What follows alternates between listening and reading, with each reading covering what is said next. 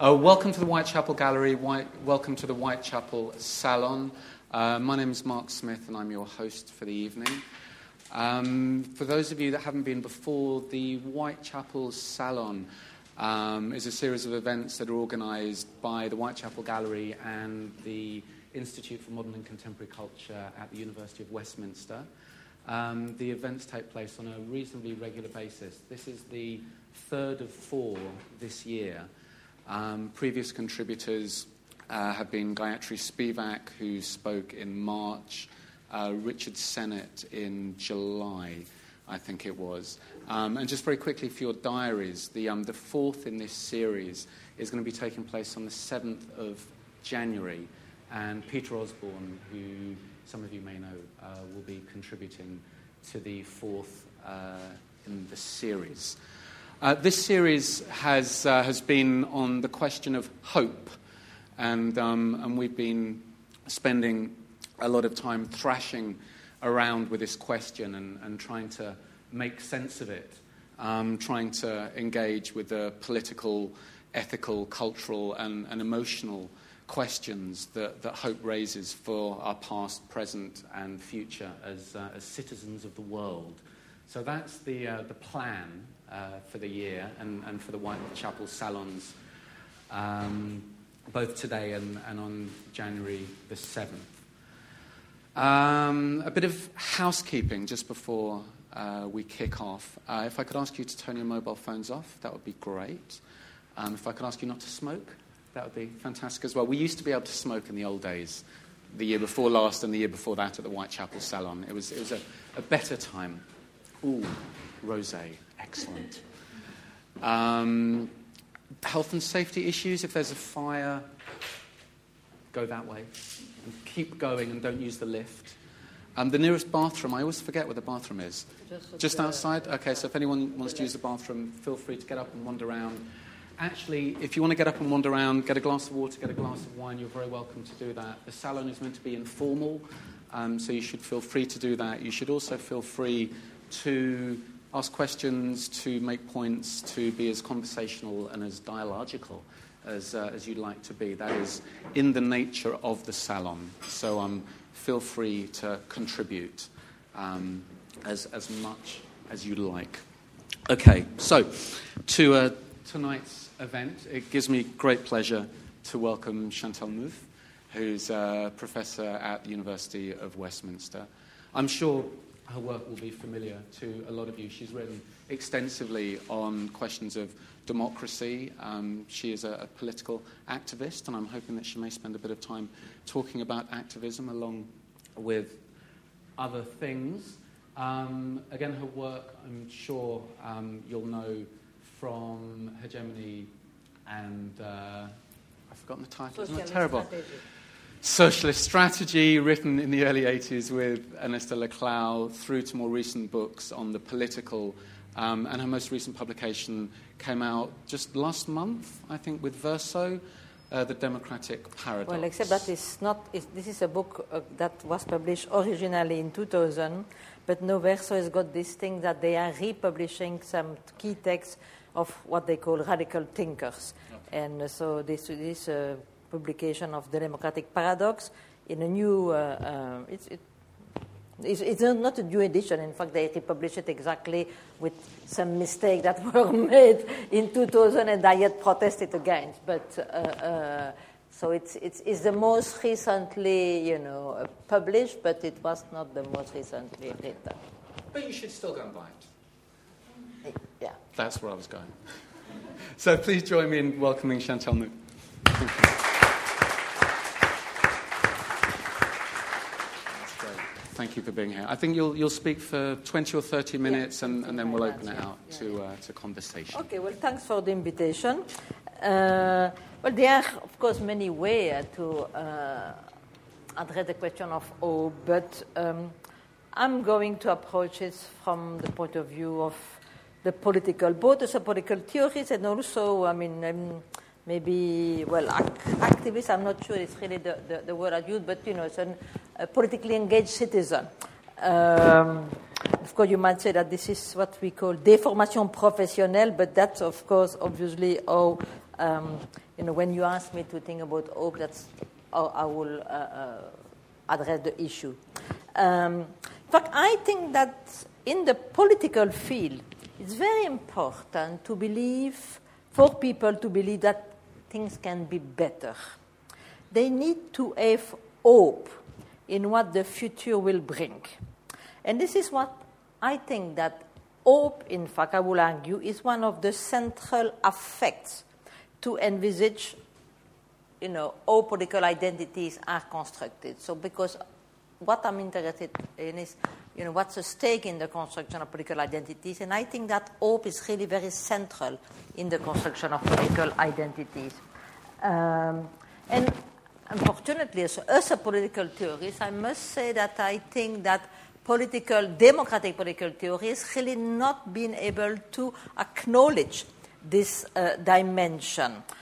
In fact, much of my work has been precisely concerned with the critique of existing democratic political theory because as I have argued, they are not able to take account of the role of what I call passion in politics. And I think, this is in that direction that I would want to address the question of hope. I'm going to come back to that in a second, but just, for those of you who are not political theorists, in order to justify my argument, at the moment they are, in political theory, two main, again, I insist democratic political theory, but I mean, this is obviously, for us today, there's no other, democracy becomes such an hegemonic view that it's difficult to imagine political theory that will, be against democracy. But so what's on offer at the moment in political theory to think about democracy is there are two models. One is called the aggregative model, or sometimes it's called interest group pluralism. It's dominant in political science. The other one is the deliberative model of democracy, which is dominant in political theory. Well, I've been arguing against both of those models because I think that both of them, albeit in different ways, are completely rationalistic and precisely do not even have space for understanding the role that hope plays in politics. In the case of aggregative model, they believe that people act in the field of politics moved by their interests. So you are going to vote for a party because you see that your interests are better represented for a party, and for them democracy is basically a question of aggregating interest. That's why it's called aggregative model, and try to find a way to decide. So there is really no space at all there for affects. The other model, which is dominant in political theory, it's been developed in a sense as a reaction against this. They were saying, and rightly so, of course, well, there is more in politics than interest. There is what they say, a moral dimension. And for instance, just the two main names in that area are John Rawls, recently deceased in the U.S., and Jürgen Habermas. They have two different models of deliberative democracy. So for them, what's at stake in democracy is a deliberation about the common good. So people are going to meet, and they are going to present argument, and they are going to arrive at a consensus about what should we do as a citizen. And of course, we are going to do it not moved by what is my own interest, but what we all as a citizen have to do, what will be the moral, correct way. Of course, personally, I like that better than simply, interest group pluralism. But I find that also really too restrictive because, again, in this model, you don't have any space given for affect. So in both of those models, albeit again in different way, because on one side you've got some kind of instrumental rationality, while in the case of deliberative democracy, it's what we can call a communicative rationality. But those are rationalist models that do not leave a space for understanding the role of what I have called passion in politics. I want here to specify that, but by passion is basically, for me, a placeholder for all the things they've got to do with the affective dimension, with desire, with fantasies, which I think are really important in the field of politics, in the way in which political identities are constructed. And so it's definitively not individual passion, because one of my points is that in the field of politics we are always concerned with collective identities. It's always you act politically as part of a we, always. And what's important is to understand how those different we's are constructed. And here I think that hope is very important in the way in which a certain we is going to be constructed. And this is, for instance, I'm not going to develop that here, of course, because this is not really the topic, but I've proposed an alternative to those different models, what I call an agonistic model of democracy, which is precisely trying to make room for this affective dimension, for what I call passion.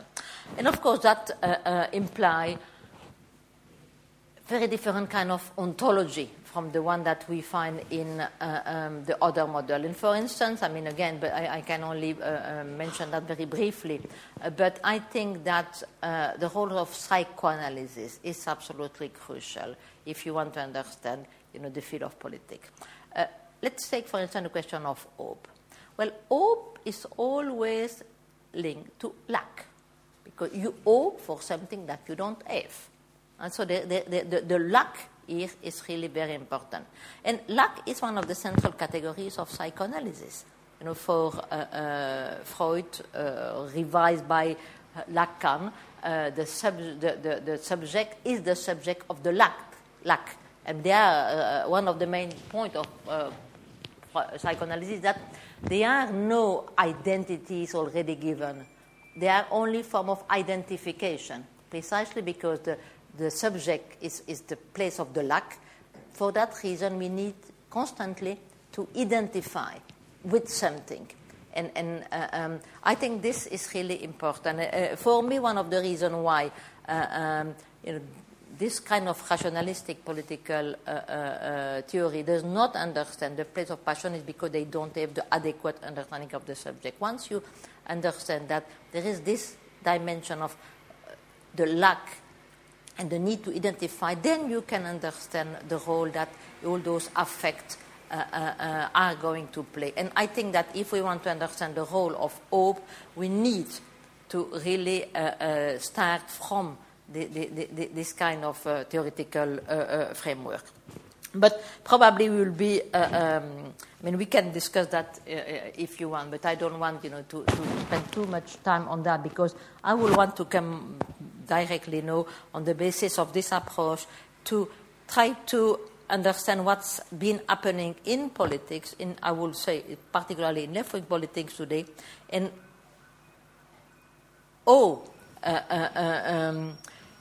we can understand the failure, I will say, of the left has been precisely that it has not been able in the last decade to provide people with hope.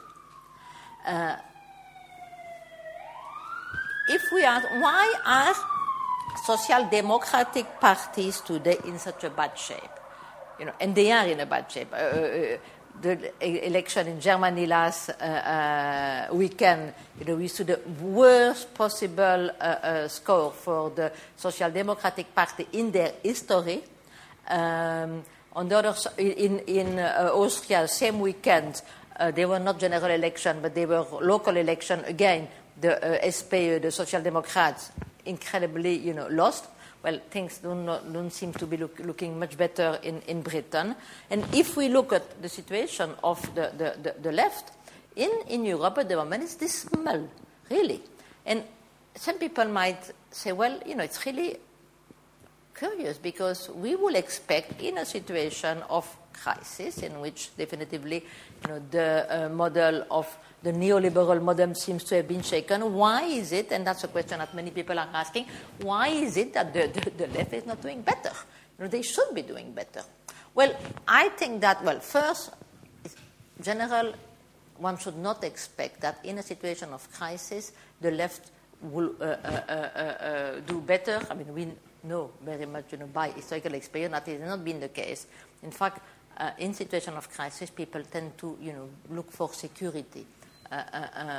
But I will say that in this particular case, it's not surprising that social democratic parties are not doing better because they are not able to provide people with an alternative to the present situation. They are not able to give hope that things could be better. And this, of course, is linked to the fact that they've been, in the last decades, completely, I will say, they've capitulated to a neoliberal hegemony. They have accepted the neoliberal tenet that there was no alternative. Remember, that was Mrs. Thatcher's motto, there is no alternative. And it seems that, in Britain, certainly that was the case, but that was also the case in many other European countries. Social democratic parties have accepted that there was no alternative to neoliberal globalization, and that the only thing that they could do was manage a bit more humanely, neoliberalism. But as you can see, that they were not able to give the feeling to people that there was an alternative, that there was hope, that things could get better. You can't really mobilize hope on the basis of saying, we are going to manage neoliberal globalization in a more humane way. And I mean, that, of course, was central to the ideology of the third way, central to this idea that today we can create a consensus at the center because and that was, of course, the thesis of Tony Giddens in Britain and Ulrich Beck in Germany. No, after the fall of communism, there are no more antagonism. We need to think beyond left and right. And there is the possibility, to have some kind of general consensus. Remember Tony Blair, for instance, saying there are not left or right economic policies. There are good economic policies and bad economic policies. So I think that it's really important to realize that the left, of course, redefined center left in European countries, have precisely abandoned this terrain of trying to mobilize the passion and hope being one of central them, that there is an alternative to neoliberal globalization. All those people who are suffering, things could get better, and offering them an alternative. But precisely what has not happened is that if we see the situation in Western Europe, of course there is a little difference with Obama, and I will come to that later, but in Western Europe, social democratic parties have really not been able to offer an alternative to neoliberal globalization and to give hope to the people. And of course, one of the consequences of that, and that's something I've been concerned in my work, is to explain the development of right-wing populist parties in Europe, because it's really also something really interesting and worrying in those recent decades. The success in many countries of right-wing populist parties. And my explanation is that those are the only parties who have been trying to mobilize the affective dimension, to mobilize those passions, and to try to present to the people the idea that there is an alternative. Of course, it's an alternative that is first completely unrealistic, and of course unacceptable, because it's usually based on xenophobia and thinking, the problem is the immigrants, we just send the immigrants back and things will get better. The problem of, for instance, a few years ago, Le Pen, in the National Front was saying in France, look, the problem is very simple. We've got 3 million unemployed, and there are 3 million immigrants. So the solution is to send the immigrant back, and then absurd, because of course it's not a question that the immigrants were taking the jobs of the people unemployed, but in a very an acceptable way, I would say. But they were giving, but no, there is solution, there is alternative, and this is the terrain which has been really created for the right to mobilize, because the left is, always with this rationalistic view that we should not really mobilize passion, that this is something which is only, done by right-wing populist parties. Of course, what this makes us understand, and I think that's very important, is that hope can be mobilized in very different ways. I mean, people tend to think of hope as some kind of positive things. Well, hope is very ambivalent. Hope can be mobilized, by right-wing populist parties in propose program which we will not feel acceptable in a democracy, and of course hope can be mobilized in a more progressive dimension. I think that we should be aware of that. For instance, recent studies have shown how, in fact, the success of Hitler in Germany was in great part due to the fact that he provided German people with hope that at the beginning that things could be different.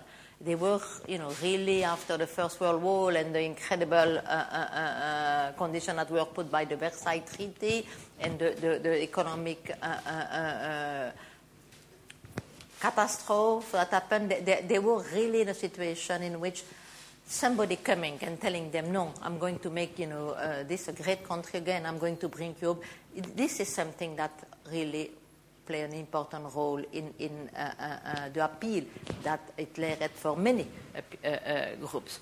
So what that means for me is that it is important for the left to engage with this terrain. We can't just leave the right, the idea of an alternative, the idea of things could be better to the right. And this is, of course, also something that I've been trying to envisage how an agonistic model of democracy could play. The need to offer alternative.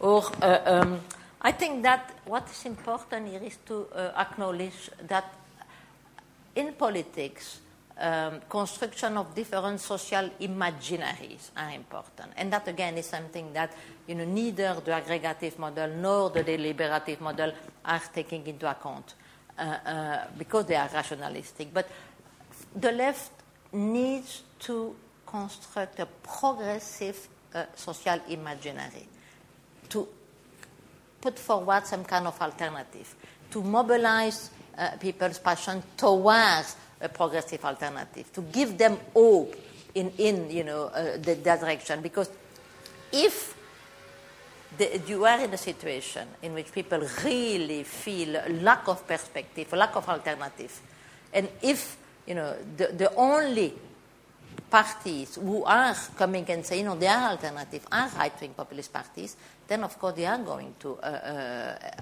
increase their appeal. So it's very important for the left to recognize the importance of this affective dimension, the importance of the construction of a progressive social imaginary.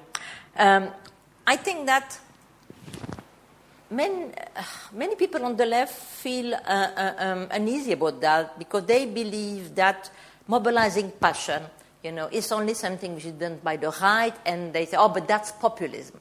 Well, I think we need to be aware that populism should not be seen necessarily as something negative. I mean, right-wing populism is something negative, but I would personally be very favorable to some form of left-wing populism. And I will even argue that there is in any kind of democracy a populist dimension. After all, populist politics attempt to construct the people.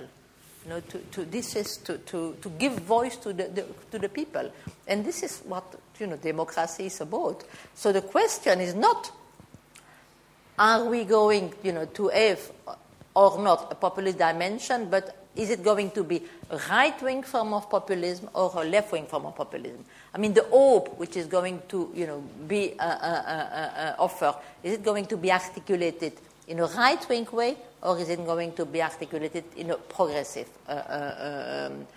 social imaginary? So I think that that's really important. We should not have this negative attitude, that's populist. Everything that to do with passion, with affects, is not something that a terrain that the left should deal with, because this is only what right-wing populist parties do. I think that's a very important point. But here, of course, we come to another problem. The first problem was hope can be articulated in different directions. It's not really in the right-wing way or in the left-wing way. But if we are thinking of what's the task for the left, or should they, or can they articulate the hope in a progressive dimension? It's in fact it's more difficult for the left than for the right, because the left needs to offer. They can't, go and have like right-wing populist demagogic kind of politics, because of course there is an understanding of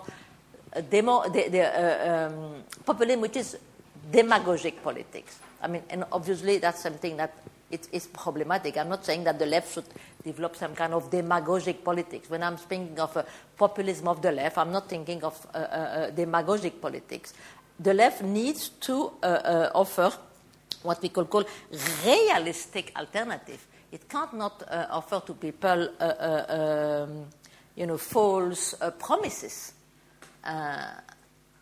Because, well, for many different reasons, some people will say moral reason, but also political reason, because false promises then can, what can happen with false promises is that when people realize that they can be mobilized, they have hope, they are being told this is the alternative, this is the way to go. But then when they realize that was an illusion, that was something that is not delivered, then of course hope is going to really transform into something very different. It can be transformed into despair, or it can be transformed into fear. And I think that there is in fact very complex relation, I would say, between hope and fear. Spinoza used to say, and I think he was right, that the two main passions that move human beings are hope and fear. And I think that's right.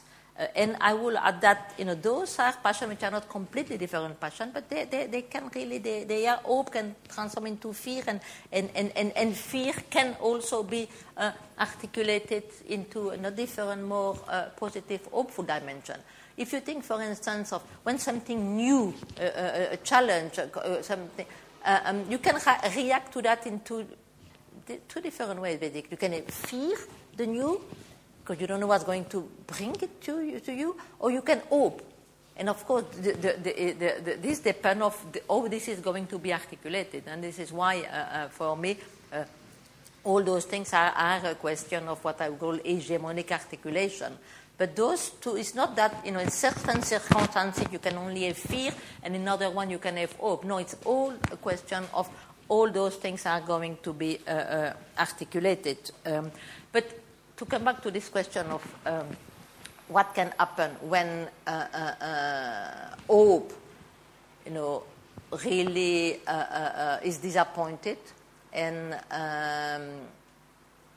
realize that those were false promises, it can turn into very kind of nasty politics. For instance, a tendency, of course, will be for people to look for scapegoats. And that, again, is something that psychoanalysis can help us to understand very well. Because then we say, okay, well, we wanted this, we could have got that, but we could not because of those people, were the one who impeded us to have this fullness or this realization of our hope. And there, in fact, if you examine political movement, you can see very clearly that in many cases the disappointed hope turn into looking for scapegoats and, of course, into very nasty politics. It's here again. I mean, in psychological terms, we could say that is the question of people saying, "Well, my jouissance is not can't take place because of it." It's always looking for who are responsible, for the impossibility of realizing this hope. So this is something which is very important for left-wing politics when they are going to try to articulate hope. And this takes me to the question of Obama, which, by the way, I've heard both Gayatri and Richard Sennett have referred to. But I'm not going to enter into too much discussion about Obama. But obviously, it's clear that there was so much hope, invested in him, and very slogan, yes, we can, it's hope. Since the beginning, it was clear that there was too much invested in that. In fact, I would say poor Obama was not responsible for it because he was very honest. He never promised a great thing, but the situation was such that people really needed to hope. They needed to. So they invested in him much more than he even promised. So I hope that is not going to, bring too much disappointment, because, of course, there will be disappointment, obviously. And what can happen with disappointment, I don't know, but it will be an interesting case of, what happened with hope not realized. So, my last point, really, I think, how long have I been speaking already, Mark? 20. Okay, so I still can make a point. Okay, so what can we do? What should we do? What should the left do?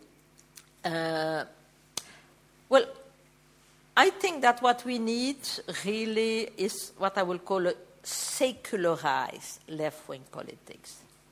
A left-wing politics that abandon all form of messianism, because this is definitively something that, if you present something that or is evident that can't be realized, then there will be disappointment and fear.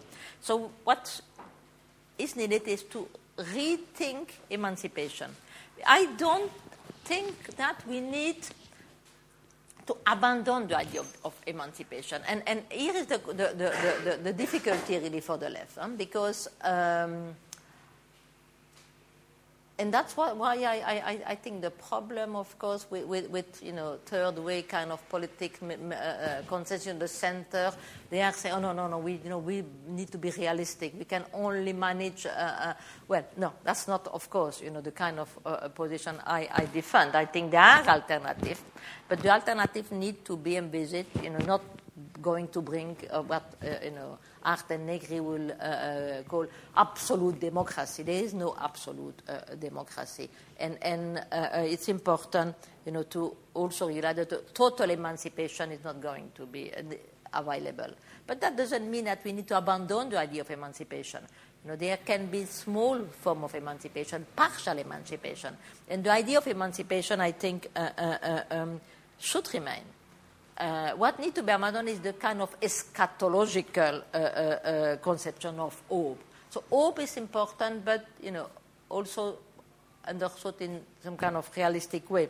For instance, I like the expression of Derrida, democracy to come, knowing that it will always be to come, that we should never imagine that it will come, that we will ever have an absolute democracy. In fact, what we've been arguing in hegemonic socialist strategy is precisely the need to redefine the left project in terms of what they call a radical democracy. But by that, it's a radicalization of democracy. It's democracy that advances, but it's can never be completely realized. And of course, it's true that it's more difficult to mobilize people on that way. It was easier to mobilize people when, you will tell them that communism or the end of capitalism, because then they've got aim. But this is, of course, something that need to be, we've seen first what has happened with this kind of politics that, we could really get rid of what was existing and build something completely different. And I think that today there is, for me, a real problem with this very trendy idea that we need to bring back the idea of communism. Because communism, we can't do it without the idea of communism. I'm very much against that idea. I think that we need to I will agree that we can't give up the idea of emancipation, but we need to really rethink the idea of emancipation in a way which is not understood as, full realization of communism. So I think what is really at stake is the development of a radical project without this eschatological dimension. More thought in terms of what Gramsci called a war of position. Very important transformation are possible, and emancipation can take place at different level. There are alternatives. We should not accept that there is no alternative. There are alternatives, but the idea of a total alternative is something that needs to be abandoned, because then when people realize that it's not going to take place, this is really going to lead to very many negative consequences. So I will want to maybe to leave you with a thought by Gramsci, which I like. Gramsci say, the task of modernity is to live without illusion, without being disillusioned. And I think that, this is how I envisage an hope, that realistic hope, that limited hope, saying that things can be better. Yes, we need that. But we also need to accept that there would never be a total solution. So without illusion, I would say, of total solution, and not being disillusioned by that. I think that, in fact, we find in Kant idea of enthusiasm something similar to what Gramsci says here. We need to be an enthusiasm that know its limit, that know that things are never going to be completely resolved, but nevertheless, we are going to try to change it. Or another quotation which I like is a little bit different, but I'm going to say it because I really love this. It's from Beckett. Ever tried, ever failed, no matter. Try again, fail better.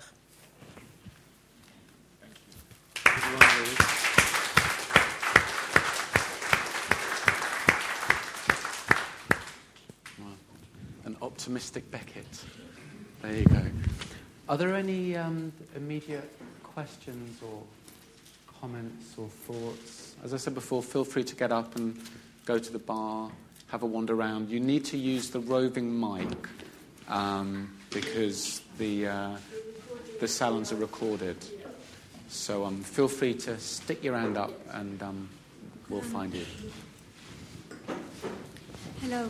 My question is that in this quote that you mentioned about to live without illusion, without being disillusioned, it strikes me as being very close as to how Cornelius Castoriadis defines autonomy. And I don't know if you've sort of... I know the work of Castoriadis. And that's also very much informed by psychoanalysis, I think. Would you agree, or can you comment on that? Yes, I mean, I'm very familiar to the work of Castoriadis. In fact, I took a seminar in Paris at the École des Études, and I've always found his work. In fact, it was very important, to be honest, in my own development.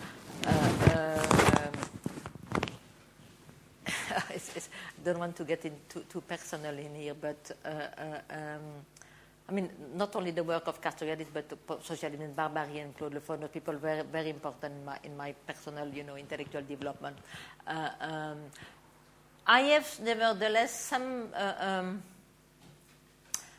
something that I find problematic in Castoriadis, and this is why I personally feel more on the side of Claude Lefort, who was, the other main figure in this, is that I think that Castoriadis does not really acknowledge the difference between ancient democracy and modern democracy, and that's something that Lefort does, because for Castoriadis, the idea of democracy is still, we can still think of democracy today as the ancient Greek did.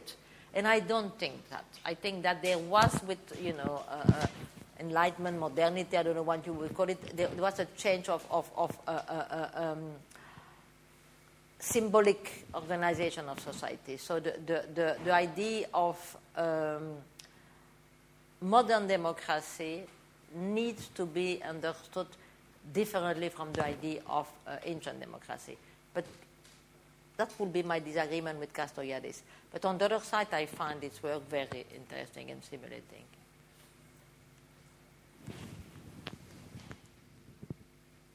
We have one over there. Let me be the guy who runs around with this. There you go. I wanted to ask about, you talked towards the end about secularized left-wing politics, and I'm just wondering whether you talked about hope and passion, and both of these words seem to me to be actually inherently theological. The passion, of course, Christian term, and hope in terms of its kind of disposition towards something that isn't there, that we cannot see, that lack that you're referring to, and is sort of somewhere either in the future. So I'm just wondering whether secularization is really the kind of direction we should be headed towards as sort of failed. Well, maybe no, I see your point. And in fact, no, that's a very interesting comment, and I need to think about that, because I certainly didn't mean that we need. It was nothing against. I was secularized politics. I wouldn't. In fact, the question of secularization is something I've been working on a lot at the moment, but in a different direction. And it's got to do really with the question of politics. I think that you are right to point out that religion, by the way, religion is also a way in which hope is articulated. And in fact, I would say that today, different form of religion, but Islamic fundamentalism is also a way in which hope is articulated. I'm not speaking of right-wing populism, but so it can be articulated also in religion in ways which are positive or negative. So I was not saying that. I was not arguing for a disappearance in religion in our societies. In fact, I very much, believe that the form of it depends, of course, how you understand secularization, but I'm very critical of the way in which laïcité is understood in France, because it's understood as anti-clericalism. And I find this is not how it should be understood. I think that what is important is the separation between state and religion. But as long as state and religion are separated, this is for me what is secularization. As long as then I don't think that we should be against religion, but a religion needs to also keep its place in society. And when we think of the place of politics, then of course it will be.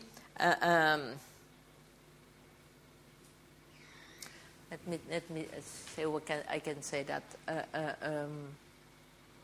Of course, you can't argue that it wouldn't make sense to speak of a Catholicism or Protestantism without the idea of another life. In fact, in the case of religion, I mean, this kind of eschatological dimension is inherent in religion.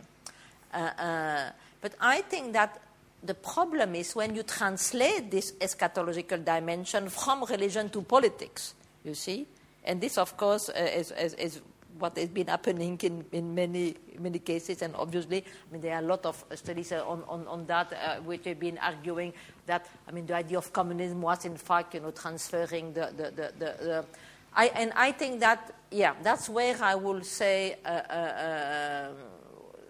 this is when I spoke of secularization, but you are right. I need to think if it's the right word because it can be misunderstood. I was thinking of non-eschatological conception of open politics. Yeah. Thanks. Can we throw the question back at you? Well, I'd just be really interested. I mean, because it's absolutely the right question. Well, I guess I'm thinking perhaps that, we're used to thinking about communism having failed because it was like utopian or absolutist, and that for me perhaps the failure is that actually it wasn't religious enough. Not the problem with it is not that it was religious, but that it wasn't religious enough. I mean, what do you mean by that? That was not religious enough. Communism was not religious enough. That's what you are saying? Yeah, well, I guess what I'm thinking is that in the sense of hope and in the sense of passion, if you insert these into a political program, in some sense, as effective, as energizing, they involve some kind of a leap of faith. That's how I understand the terms. And I'm thinking, for example, of someone like Simone Weil, whose work is neither left nor right. I don't know what she was, but she was kind of trying to construct a passionate politics. Perhaps, I mean, I was just very interested in your use of passionate politics. I wouldn't see really Simone Weil as an example of what... I mean, I think she's a remarkable character, absolutely. But, I mean... This is not. I will not put her as an example of what a left-wing politics should do. Precisely, but I think maybe that's our. I don't want to kind of use the we, but perhaps our problem is that we are not embracing the notion of the passion in a more religious context, not in the sense of creating a kind of believing that we can be absolutely free or absolutely emancipated, but that we need to kind of have a certain energy and vitality that comes from a certain horizon which we acknowledge actually is not here. So we acknowledge the limited realm in which we live, but nonetheless we draw power and force from something that is external, something that is exterior. And that's sort of my understanding of not religion in any particular doctrinal sense, but as a disposition, as a kind of theological energy. I think the left has been too wary of that, and I wonder if that's exactly what the right has, that we don't. They have this kind of oomph that is, theological in essence. And good outfits. And shiny outfits. I will not. I sympathize with a lot of the things that you are saying, but I will say things differently. For instance, I think what you are indicating is the origin, where because we could ask, but that's of course it's a different question, where do left-wing conviction come from, for instance? Why do people fight for justice and equality? And I agree with you that, and I've got a lot of discussion with several, friends, people who are basically anti-religion, and I say no. I mean, I've been living in Latin America, and I've been in contact with the theology of liberation there, and I tell you that the most fantastic, committed, left-wing people that I've met in Latin America, all have come from, they were engaged in politics because of their belief they took, religion seriously and the teaching of Christ seriously, and for that we've got to fight for justice. So I'm not at all anti-religion. But of course, there are also other people that can be moved to fight for justice and equality who are not religious. So I will say, you seem to locate passion only in religion. I mean, I think that religion, and I'm really convinced on that, can be a source of the mover for this passion. But for justice, but in that case it would be passion for justice, or passion for equality, or passion for, but not necessarily. There are also other for the people who are not at all religious who also are fighting for equality. So what I will argue is that it's a mistake to see for left-wing politics to see religion as a necessary enemy. And of course, in many cases, religious institution and religious hierarchies and things like that. We also have seen what happened with the theology of liberation, precisely, the way in which the Pope and the hierarchy, have stopped it. So there is a fight in the church about that. But it can be a source of passion for justice, but it's not to say. It seems to me that you are implying that when you say passion and comes from religion, it can come from religion, but it also can come from other places. Not religion, but something other. I mean, justice is related to the good, and the good, I can't think of a secular definition of the good. I cannot understand the good in secular terms because it's other, completely other. Yeah. So to me, that is a theological term by definition, and therefore, any sort of politics that directs itself towards the good is in some broad, very broad, amorphous sense religious. No, but that there I will disagree. I will agree for a plurality of forms of conception of the good. No, people who are not. I mean, I don't know. It would be interesting to see other point of view here. But no, I think we should not exclude that because too many leftists exclude religion. But you seem to to be the opposite position. Yeah. That and no, I think that there are many sources. But religion is definitively one, but not the only one. Back from you. There's a question over here. Oh, okay. There you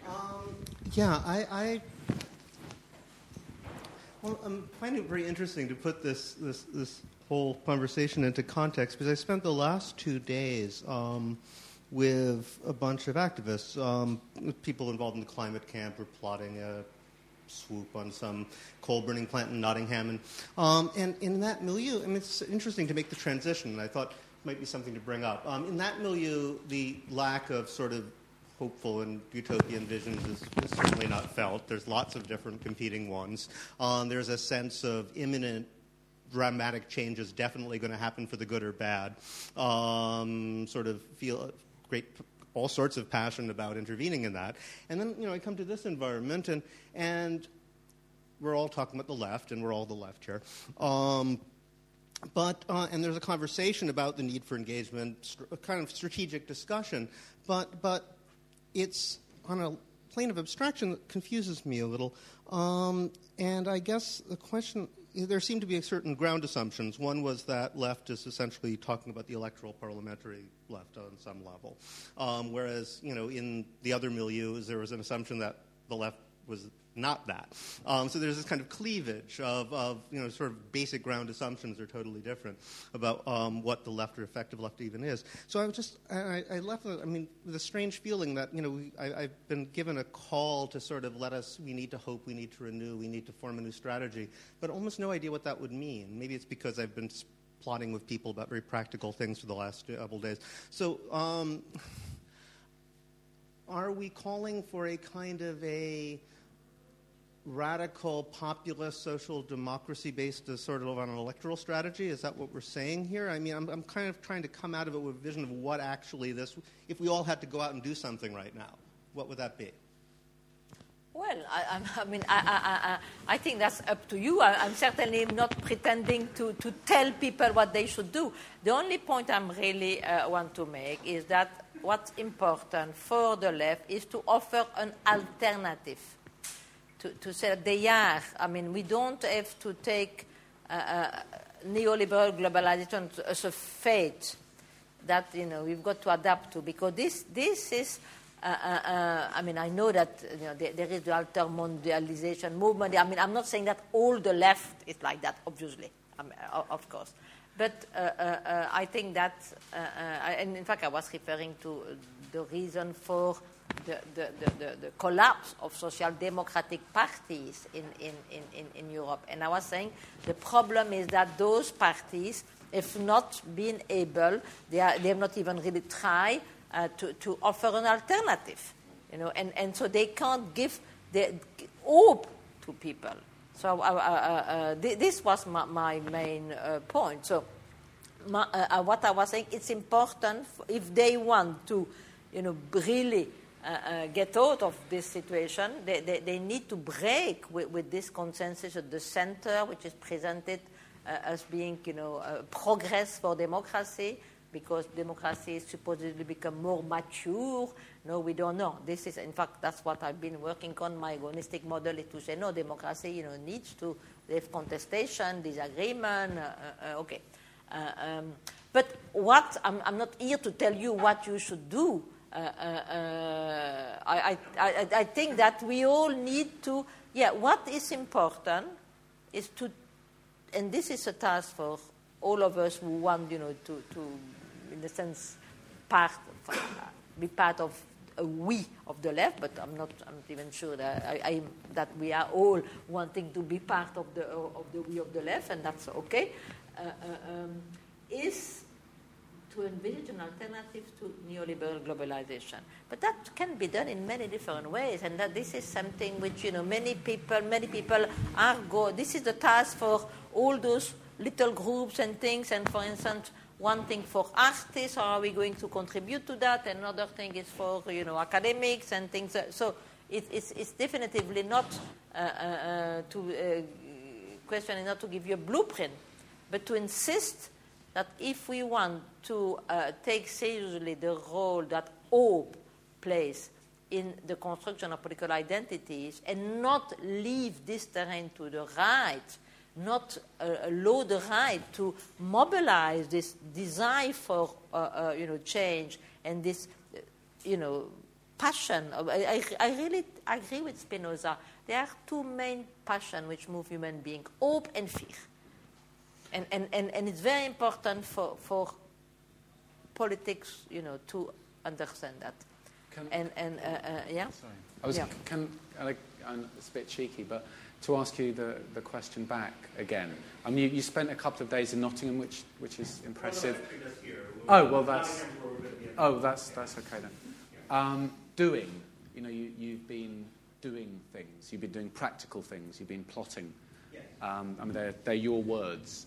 How do you think things like practice exist, if not outside of the realm of ideas and discussion and impulses and passions and so forth, then certainly in relation to them? I guess I'm asking what that relationship is as you understand it.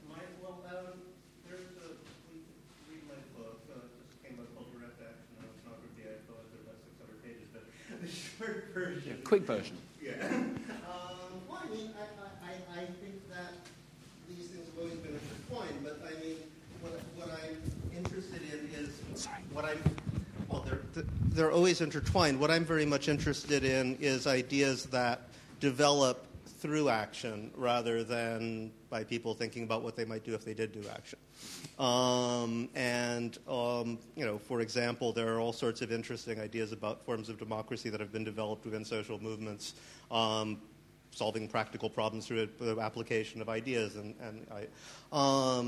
One could talk about this for ages. What I was really specifically saying is, I mean, the way that the conversation was sort of floating was just because I just had the experience of lots of arguments about ideas, but always directly related to campaigns, particular visions.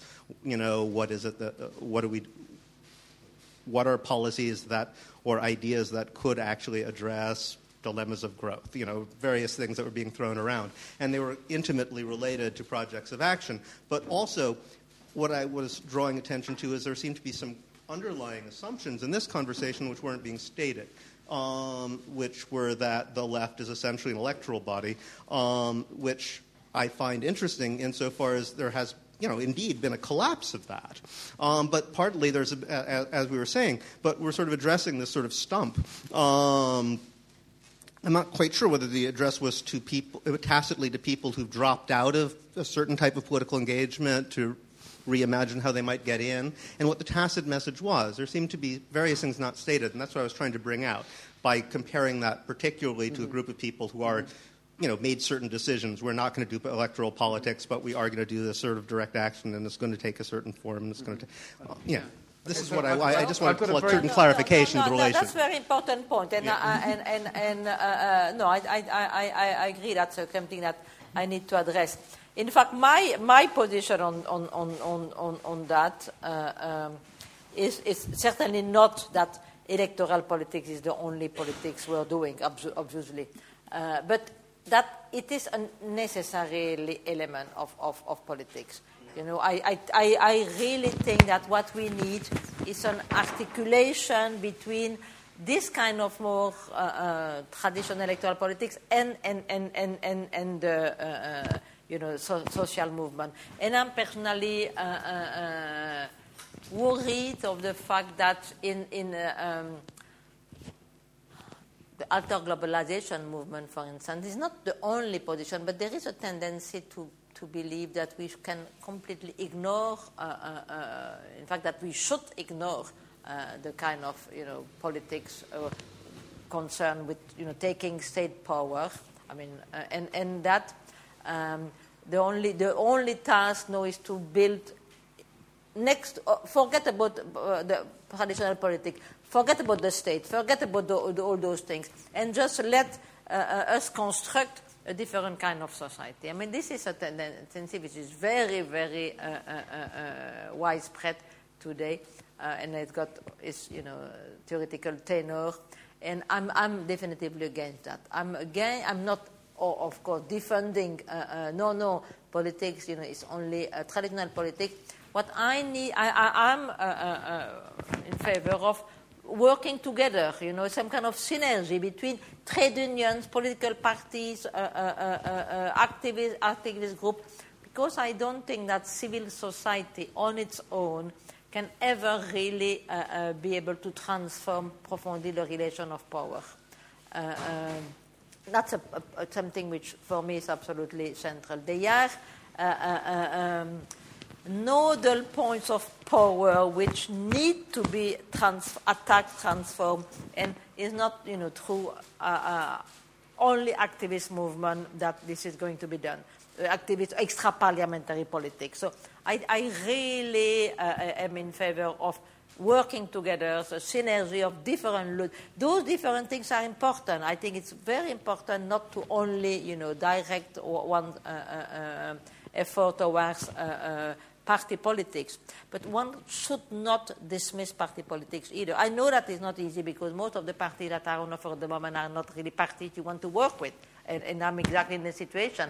But on the other side, I think it's without parties and without, I really don't think that things could ever be profoundly transformed. So I think that is also a terrain in which we also need to engage. Very quick question. Activism, how many people here are involved in some kind of activism but don't see that activism as being in any way caught up in the concerns of the left?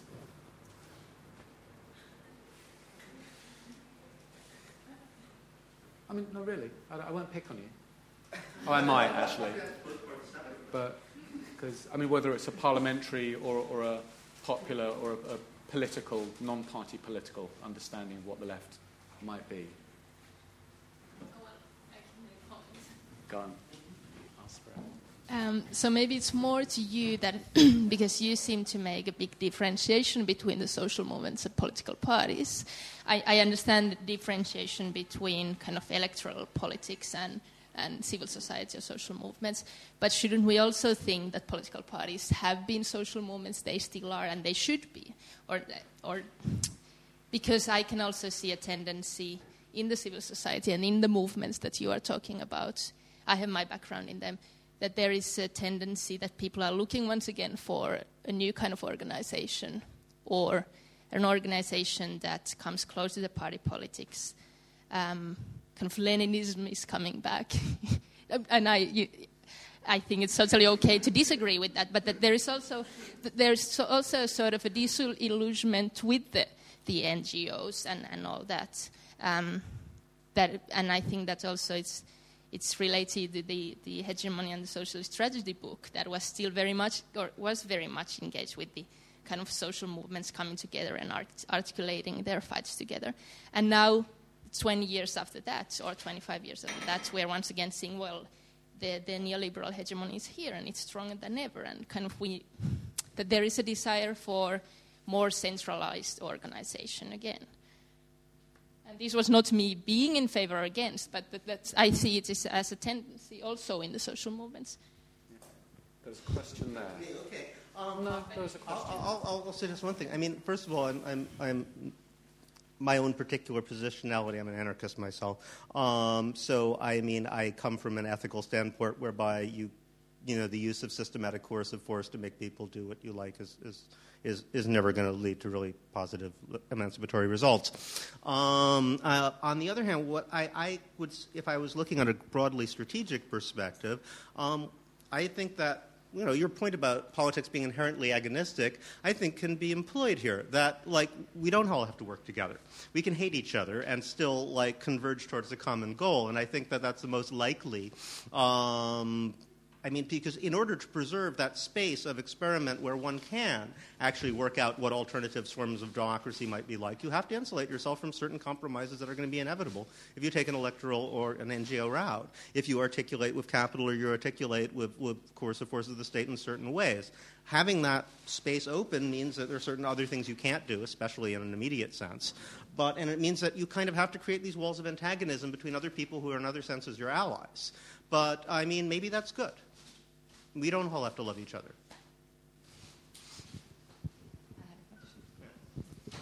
I had a question that relates to what we were saying before your question, so I don't know how to fit in, but anyhow. I'm especially in relation to the global justice movements and their anti-statist strategies, and it seems to me that there is a big disillusion as well, and David, correct me if you're in this electoral system, in electoral politics and state and things like that. What I want to do is to transfer it to another context. If we look at the Italian context, for instance, the emergence of Berlusconi now is often said that he has lots of success, apart from the media, apart from many things, because he presented himself not as a politician, because he was showing himself as if he was not embedded in the electoral system, not in the classical electoral politics. So, and he gave hope. The hope was given to the people because he was not a politician. So I was wondering if you can, reflect on that, maybe explain how the politics of hope relates to the hope that it's created by people that... Yeah. Do you know what I mean? I think you are absolutely right. And it's true. that the success, because people are flabbergasted by the success of Berlusconi. And here, I mean, I think England, but in the rest of Europe, you know, we were so shocked that he could even come back to power. No? And you know, I spoke with a friend of mine in Bologna about that, and I said, but and of course, all my friends in Italy are absolutely anti-Berlusconi, but even he said, but because I was saying, but what's wrong with the Italians? I mean, what's happening with those people? How can they, you know, be? Particularly since, you know, my first book was on Gramsci, and for many years I was very, very involved in Italy. I was going to Italy every year, and for me, Italy was really a source of inspiration for many years. It was the place where, and suddenly, you know, to see this, I said, what's happened? What's wrong? And what is said is that, but you know, you should, and that I think goes in the direction of what you were saying. They explained to you, say, but you know, you should have seen what the Prodi government was in terms of the and it just didn't work. There was no order. And I remember at the moment, in fact, when the Prodi government was found, a friend of mine here in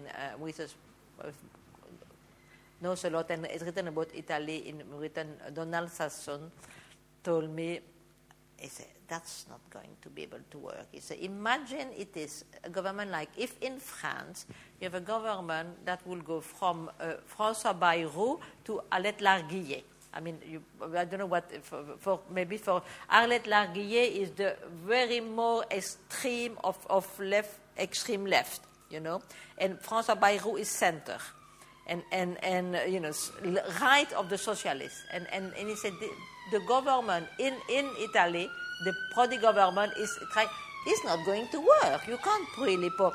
So it apparently, you know, according to this friend, the situation was so chaotic.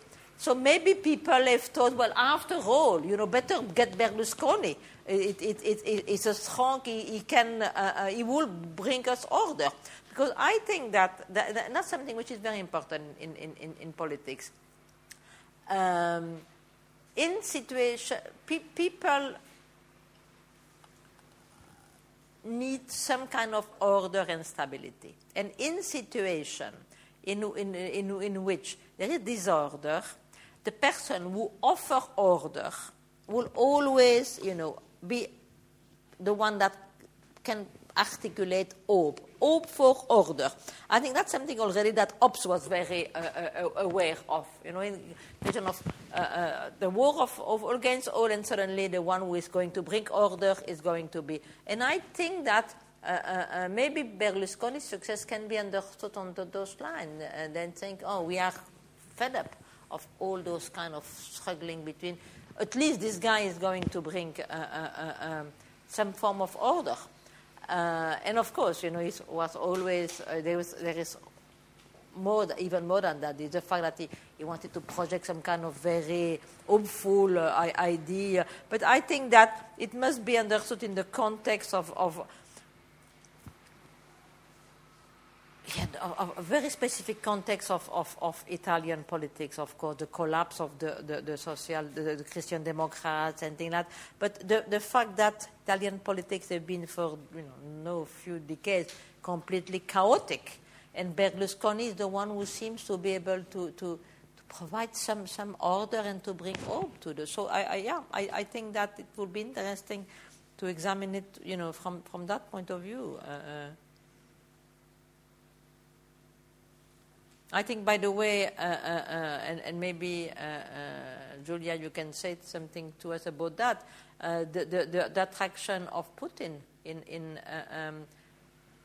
Russia can also be seen as the one after all the chaos of Yeltsin and things like that. Somebody, you know, who is going to provide some order, you know, give us hope that, you know, this country is. So I will really interpret the appeal of Putin. Under those lines is going to, and also the idea that Russia can be great again. So I think this element of hope, providing people with hope, could also play a role in the appeal of Putin. You think so? Definitely. Yeah. And also different to before the idea of communism was to buy. But I'm just no, absolutely. I was just wondering because I spent 2 days on in the Labour conference in Brighton and talking to lots of people just because I was just writing for Russian newspaper and people completely disappointed. Most of MPs just talking about when we're going to get rid of Gordon and who's going to be the next guy, and they understand there's no hope. There's no hope at all. They kind of already surrender, preparing for the funeral. And obviously, and we're talking to people and say, well, but we have to explain to people what's the difference, like, to begin with, essential difference between left and right.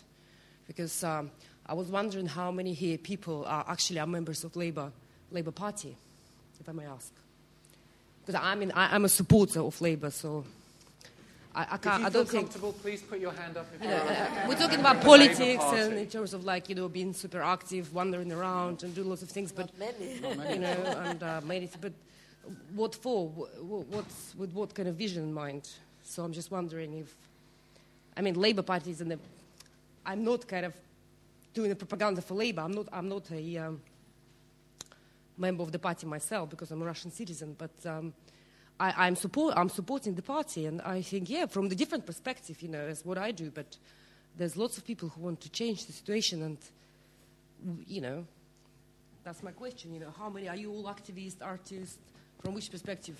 Are you left at all? Maybe not. I don't know. Thank you. Should we just pile up a few questions? And then... You're asking me to say whether I'm a member of the Labour Party? Yes. David Cunningham, are you a member of the Labour Party? Not since 1995 is the answer to that question. The point I was going to ask, it's a general point relating back to the earlier discussion, was I suppose it's a question, to what degree does hope need a determinate object? In terms of talking about a realistic alternative. Because it seems to me, in terms of the anti-globalisation movement, one of the interesting things about it, but also one of the problems about it, was that, in a sense, from the beginning, there was almost an agreement not to talk about what you agreed about, and therefore what you disagreed about. And therefore you could have the idea that you could love or hate the people you were working with, radically disagree, but in a sense you wouldn't talk about or theorise the problem of what you were working towards. So you said that another world is possible, but very little, and indeed almost a deliberate consensus, I'm tempted to say, not to define what that world was, even in the most kind of minimal terms. And so, in a sense, perhaps the ineliminability of state politics or party politics is that sense of party politics as standing in modern democracies for the idea of setting out something like a determinate object of hope. And the problem that the Labour Party has had has been, in a sense, its inability since the 1970s, if not earlier, to set out a kind of determinate object of hope in that sense, except in perhaps very small areas. And I was thinking that the nearest British equivalent, the British not being known perhaps for their enthusiasm or passion or populism, would be the London mayoral elections. Would be with Livingston and then Boris Johnson. That similarly, people who stand in a kind of ambiguous relationship to party politics and who operate through a kind of very British form of populism, I guess, in that sense, or appealed as these uniting figures who, although certainly don't bring order. In the case of Boris Johnson, I don't quite know what Boris Johnson brings, but it appeals in some sense to that idea of a kind of populist that's both inside and outside of a political party in that way. But anyway, the more general point was this question of, does a realistic alternative then mean that the job, in a sense, of something like party politics is to come up with a determinate object of hope, rather than to have a more kind of neo-anarchist, indeterminate sense of hopefulness, but without defining where that hope is directing itself. Yeah, well, but before I move to that, I think I'm interested to, I've never thought of it before, but it's true that in fact both Livingstone and Boris Johnson are some kind of maverick. They are not really identified with the party. They are, and that's interesting. They appeal. It's certainly to vote for those people is not an identification with the party, either Labour or Tory at all. It is that would be something really interesting to investigate. That's very interesting. No, but in the other question, no, I think hope doesn't need to have something very determinant. It's more what and it's called an empty signifier in a sense. You invest in something.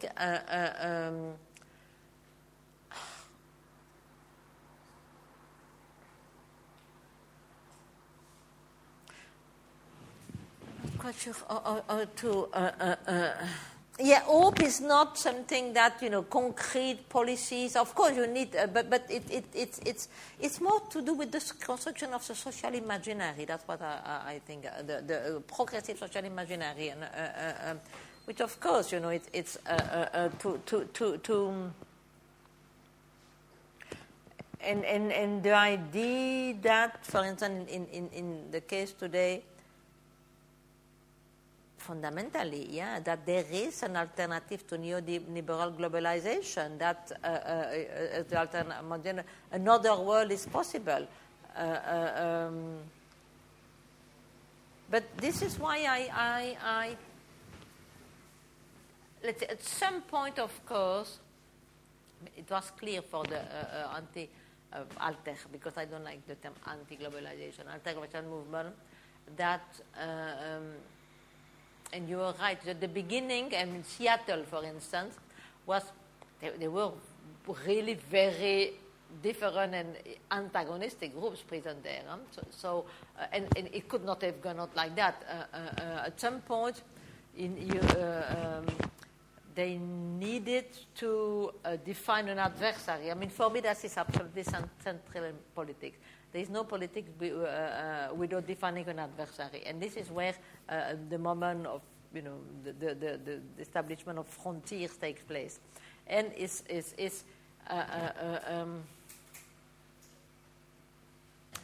I don't know, reflecting on the development of the alter globalization movement. I mean, I'm not sure about that really, but I've been trying to understand, but because it's such a strong start, and suddenly, still exists and it's important, but it does not mobilize, the imagination and the hope of the people in the same way. And I think it was very important in their evolution. At some point, they just couldn't go on having all those completely antagonistic groups. At the moment, of course, when they began to try to define the alternative, this is where the split takes place. But for me, the main problem with the movement, I mean, and of course it's not true for all of them because it's a very heterogeneous movement, but there was this attitude that we don't want to have anything to do. I've never taken part in any of the world movement, but I was in several European World Forum. And I remember, for instance, one in Italy, people were very critical of the fact that the parties were there, the trade unions were there, and they said, those people have no space here. We don't want to have those people. And I think that was really a problem. That was really a problem because you can't really, imagine and define an alternative to neoliberal globalization if you say we don't want to have anything with those. So I think that has been definitively one of the problems with those the movement. The not wanting to work together. Of course, I understand the parties on the other side were trying to, go. It was really funny, for instance, to see how in France so many even right-wing parties wanted to be present in Porto Alegre because they felt that they needed to be there, you know. So there is always, they are always going to try to recuperate the movement. But that's you know, you can't just say, okay, we don't want them because it's a fight. It's a little guerrilla fight, and we've got to accept that. After that, I think something which has also been a problem for them. Situation has changed. You know, for instance, this kind of anti-state attitude, which was so dominant, it doesn't make sense today. For instance, in Latin America, when you see that you've got so many left-wing governments, which are, in fact, Chavez, in one of those World Social Forum took place in Venezuela. And Chavez told them, look, you know, you can't be anti-state because we in Latin America know me and people, we and Evo Morales, and we are the state, and we are wanting to make so. We need to work together. I think that's so. It was clear at that point that you could not conceive a left-wing strategy in that against state. The state is not the enemy. The state can be the enemy, but it can also be an ally. You know. So I think that this really put them in some kind of disarray, and today they are not really able to know where they stand in terms of that. But the concrete question about does it need? No, I don't. I don't think that. I mean, the way hope is mobilized is not through very specific policies.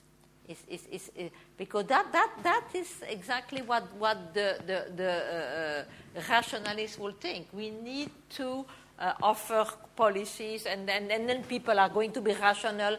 And people are going to understand that this is best. But they don't, they leave aside the aspect of the mobilization of passion. It's also, for instance, this is why I think that rhetoric is extremely important in politics. And I think it's a mistake to believe that rhetoric is necessarily manipulative. You know, rhetoric is a way in which,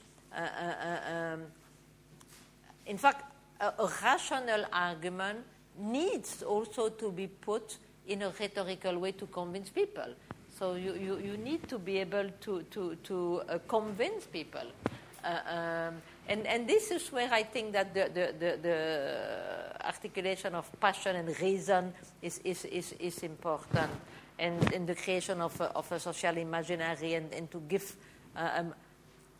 this dimension of the affective dimension, dimension of design need to go hand in hand with some policies. Of course, it can't just be, you can't just mobilize desire, but you need to have the two things together.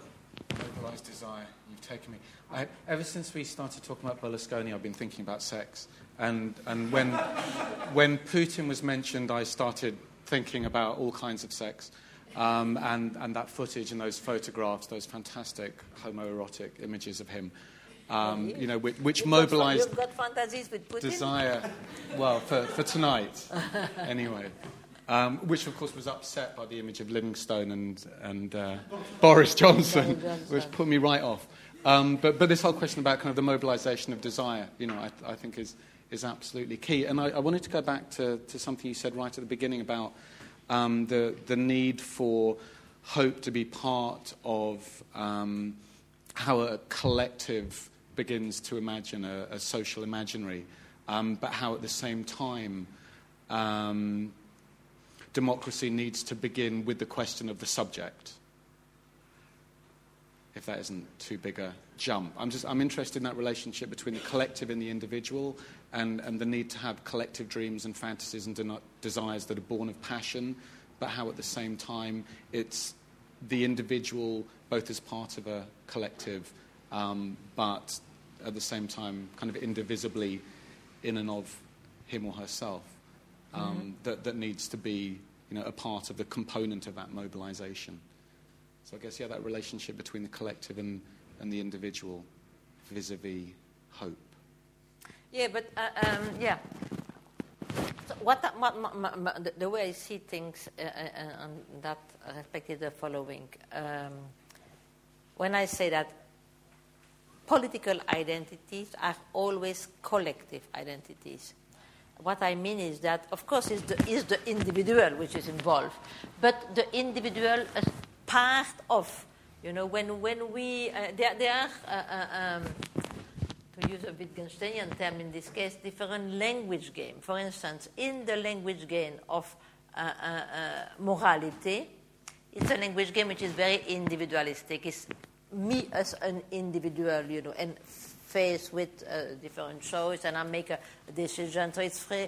But you and I think that's one of the problems, by the way, with democratic political theory.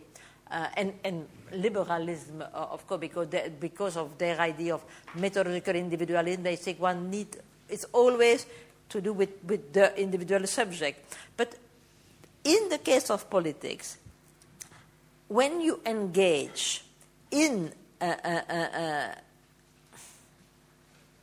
let me put it in a different way. When you act politically, I mean, for me, to act politically is always to act. I would say again in a way, the very grammar of politics imply that when you act politically, you always act not as an individual, but as of course it's an individual, but part of a we. You see, this is for me so it is. Me as the citizen, me as the part of this group, me. So it's me as part of a we. So of course, this is why different passion and desire are mobilized. And this is also why I insisted when I speak. I use the term passion because term passion, of course, can be very ambiguous because people can think of personal passion. I say no. Here is the case of passion, not personal passion, but the passion which are at stake in the construction of political identities, political form of identification. I think the best example for that is probably the question of nationalism. I mean, when you the mobilization of passion through nationalism is always part of a collective. You can't just be me. And I think that, in fact, this is true for all form of political form of identification. And this is why, for instance, I insist so much on the importance of, for democratic politics, of maintaining the distinction left and right. Of course, accepting that they need to be redefined. And I'm not saying with the traditional idea of left and right, but us, them. This is really what is at stake in politics, construction of us, and that implies the distinction of them. This is what is. If we are not speaking in that way, we are not in the discourse of politics. We might be speaking in terms of economics or in terms of morality, but not in the field of politics. Except for a passion for Putin, which of course I hope we all share. Yeah, but question there. By the way, can I have some rosé? Why you did not bring me some rosé? It's right behind you. Look at that. It's hiding behind you the whole time. Sorry. Calling your name, but not loudly enough. There we go. So we have two questions. We have 15 minutes left, so feel free to start coming up with one. Okay, I'm going to start. On the subject of Berlusconi, that was mentioned some time ago. What I was struck by was the fact that Berlusconi sort of completely controls and manipulates the media. And I have to see what I've written down because I forgot it. And given that our perception of reality and society as such is always somehow mediated and filtered through the media, for instance, doesn't the idea, or even your idea of hope, assume that there is a way of sort of accessing reality directly? And does that not also imply that there is somehow a rationality, even in this kind of politics, because it assumes that there is some kind of way of understanding what would be better? And that conception is sort of not shaped by the media, not shaped by the social environment, etc., etc. And I wonder, because I see this as a very central problem, because I agree with everything that you're saying, but yet I see it as somehow yet falling back on some kind of implicit rationality and of some directness of having access to the everyday world and being able to make sense out of it and act upon it. Yeah, I see what you mean. And in fact, when I answered a question about the Berlusconi, there was something I was at some point thinking of also saying, that of course he also controlled the media. But, I think that it would be too simplistic to explain the subject of Berlusconi only by the fact that he controlled the media. There is also this other dimension of he is in some form, giving hope to the Italians. So I was, but obviously he has been able through the media to construct a new people in Italy are not the same after those years of Berlusconi. They've been really able. They've been constructed through his TV programs and them in a different way. But I don't think that the solution is to bring the solution will not be for the left to take away this kind of ideological view so that people will be faced with true reality,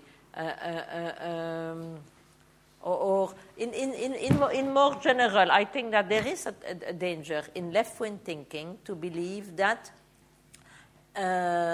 what we need to do is to take away, the influence of bourgeois ideology so that people can become aware of their real interests. I don't think they are such a thing of real interests. Interests are always constructed discursively. So what is important is, and that's how we understand the hegemonic struggle. It's not a struggle against, true consciousness against false consciousness. Is how can you engage the construction? Berlusconi has been able, of course, through the control media to create some kind of social imaginary in Italy in which people recognize themselves. They get hope. So the task for the left is to offer another counter-hegemonic. And of course, it's very difficult because they don't control that many things. But on the other side, it's there are other ways in which you can. I don't know. Some people are very hopeful of the fact that no, after all, not so many people watch TV and read newspaper because they read the internet, and the internet is. I'm not so sure about that.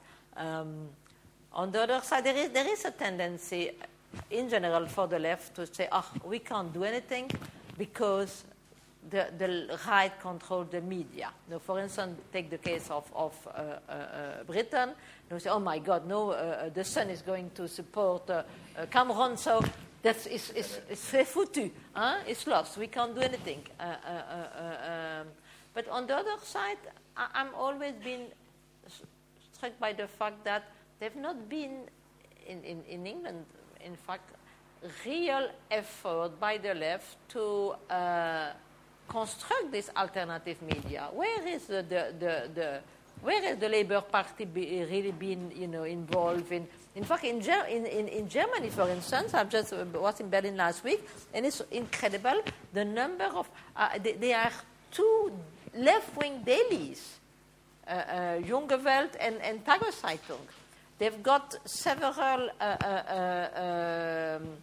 weekly left-wing papers. And those are, not controlled by... it's a question of will. If people really think that is something which is really important, a terrain in which they should spent, time and energy, they could do it. But there is so much, it seems to me, the kind of fatalist attitude. Oh, we can't do anything. In any case, it's controlled by I don't know enough the situation in Italy to know if there've been attempts, to have alternative newspaper, but there is one now, yes? It was born in like 1 week ago, and it's called Il Fatto Quotidiano. Mm-hmm. And interestingly enough, it's not made by left wing, but it's made by Cavallo, who's a right wing journalist. But it's quite open-minded in the context of Italy. And they didn't publicize the release of it, and they just said that they were going to print 100,000 copies, and it was a word of mouth, and all the copies were sold out in like 2 or 3 hours. So there is hope. Yeah, no. But you see, but basically, my point is that the question is not to say, okay, we are going to bring people to true consciousness versus false consciousness. It's really a question of how consciousness is going to be constructed differentially in an hegemonic struggle.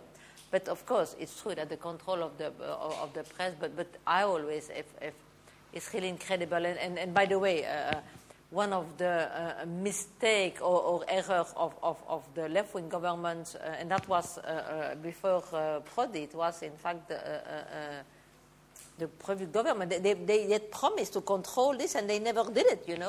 They are also this situation of monopoly of Berlusconi has been made possible because nobody has really tried to stop this. And it's really incredible that in a so-called democratic country you will have such a control of this. This should not be, possible. There should be people fighting against that. But so the relation of it's a question of relation of forces. Yeah. I'm interested in the point David raised about how much. Are you speaking into the microphone? No. Please. Thank you very much. How much hope requires an object? How much hope requires an object, yes. Relating this to what you describe as a failure of the left, that there was an alternative signifier in communism, socialism, or whatever, and these somehow have been discredited, and there's a need to come up with some new alternative, as you put it. I'm wondering how much, as an effective mobilizer, actually hope. Actually, these terms need to be very abstract, and that communism was a very abstract notion in 1870 or 1917. Now, with the whole history of what happened in Russia or China, or whatever, it's become too historical, too specific, and therefore cannot act as a sort of mobilizer. But actually, it seems to me that in political terms, the moments of hope that have come in the last year have been the hope that sort of Marx left, that capitalism would destroy itself for its own contradictions. It doesn't require us to have some ethical attitude. And that there was a moment of hope when it looked like the banks were going to collapse, the global financial system was going to collapse, when the British political system was so discredited that it looked like it was going to have to fundamentally change. Now, those hopes have disappeared. But it seems to me there's a pure opposition, and that actually contains a sort of hope that it doesn't need some positive signifier. One knows what one's against. There are institutional systems at work that control power at the moment, and that acting against those seems to be sufficient without putting in place some alternative positive. I don't know how you feel about that. No, but what is the question exactly? I follow your argument. Well, I think my question is really whether the failure of the left is actually thinking it needs to come up with some positive utopian vision to replace the current system. The power of the current system is partly that what it offers is very abstract. It's built in the abstraction of money. And that in itself actually is part of its appeal. And that actually kind of, the populist causes on the left were against bankers, against MPs. They were purely oppositional. They weren't motivated by some positive vision of an ethical society or anything like that. And I wonder whether that sort of purely oppositional or destructive or negative energies actually don't have much more to do with hope than putting in place some ideal futures that replace the current system. Yeah. Well, I find the case of Britain, in a sense, puzzling. But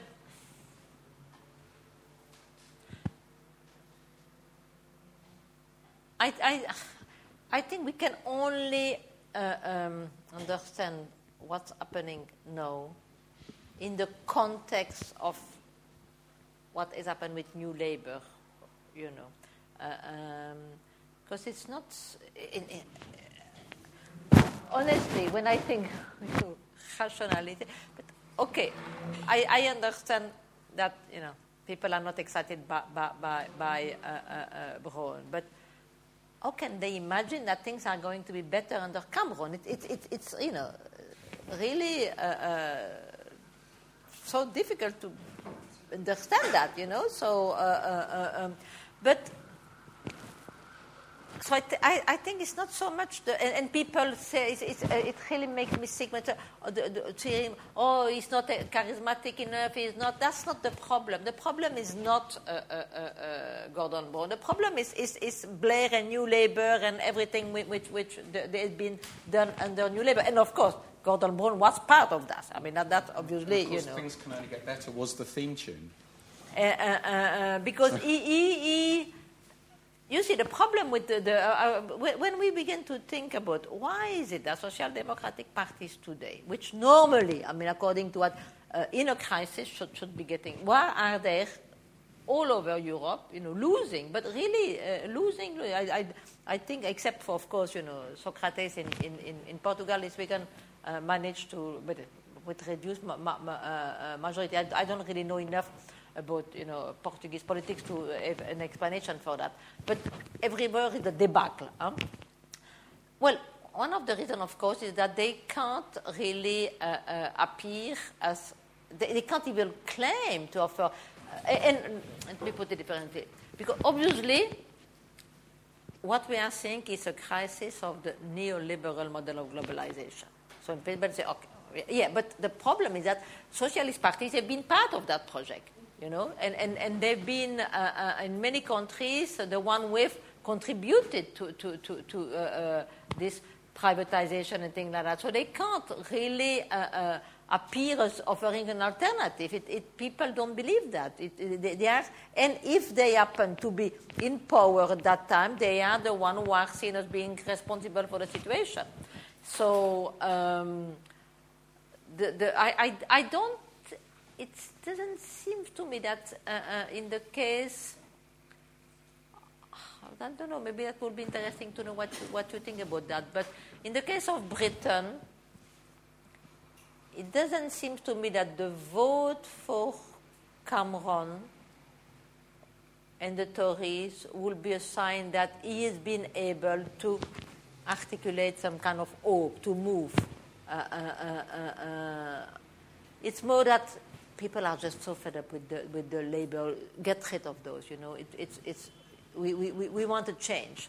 So it's not always that a change is an expression of something better. It can also be, that's enough. We don't want them. We can't really trust them anymore. In some cases, it's because they appear. And in the situation today, of course, and it's very difficult for the left to appear to present an alternative to a model that they've been able and in grand part responsible for implementing. So I think the situation is really complicated.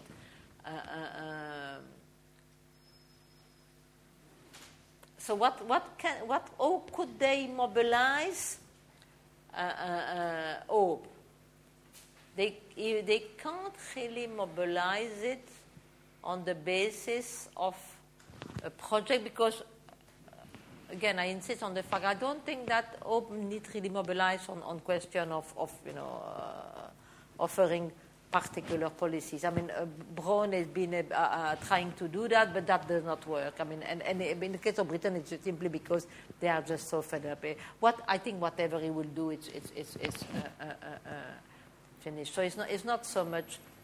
It's more the background than what he's doing. But if we are thinking of other countries, well, in other countries, in fact, it's the same, because social democratic parties have been the one who have been, and this is kind of the kind of third way things, and they've been accepting that there is no alternative to neoliberal globalization. I mean, for me, the only place where I do see, for instance, some hope for a change, I mean, I think in Germany it's interesting, because in Germany and contrary to other European countries, they've got a left-wing party, the Die Linke, which has been able to articulate in an alternative, and seriously, not as in France, the new anti-capitalist party like that, which are really not seeing, but because when you have, and that's one of the things I've been interested in showing, consensus at the center, a grand coalition, is always very bad for democratic politics, because it means that there is basically no difference between center-right and center-left. So people don't see any alternative. There is no hope of change. And this is why in most of European countries, when you have grand coalition, the parties which really gain from that are right-wing populist parties. In Germany, in fact, and that's something which is really good for Germany, there is a party, which of course is criticized by the establishment parties as being populist, but it's a populism of the left, and I think it's really interesting what they are doing. They are really offering an alternative on the left. They are saying, no neoliberal globalization is not the only fate. So they are, of course, I mean, obviously offering some, defending some policies. They are defending, for instance, the policies of the basic income and a lot of more redistributive policies. But this is not really so, this is important, but it's not the central thing. They are saying, and this is why people, can be mobilized, we are going to try to develop an alternative to neoliberal globalization. So it's much more the way in which those, to come back to what I was saying before, is the creation of an alternative social imaginary. And that people say, okay, we are not stuck with this is not a fate. Things could be different. There is that was the strong point of the anti-globalization movement. However, it's possible, but I think that they've not been able to really articulate it in a way that was seen as realistic, because of their insistence that basically civil society on its own should be able to do that, and parties and trade unions were, well, the enemy will be a bit too strong to put it, but could not we should not work with them. And on that reasonably optimistic note, I'd like to bring proceedings to a close. I know there were other questions. I'm sorry we didn't have a chance to get to them. Thank you very much for coming. Thank you very much for your questions and your comments and your conversation. Please come back on the 7th of January for Peter Osborne. And please join me in thanking Chantal Mouffe for being so generous with her conversation.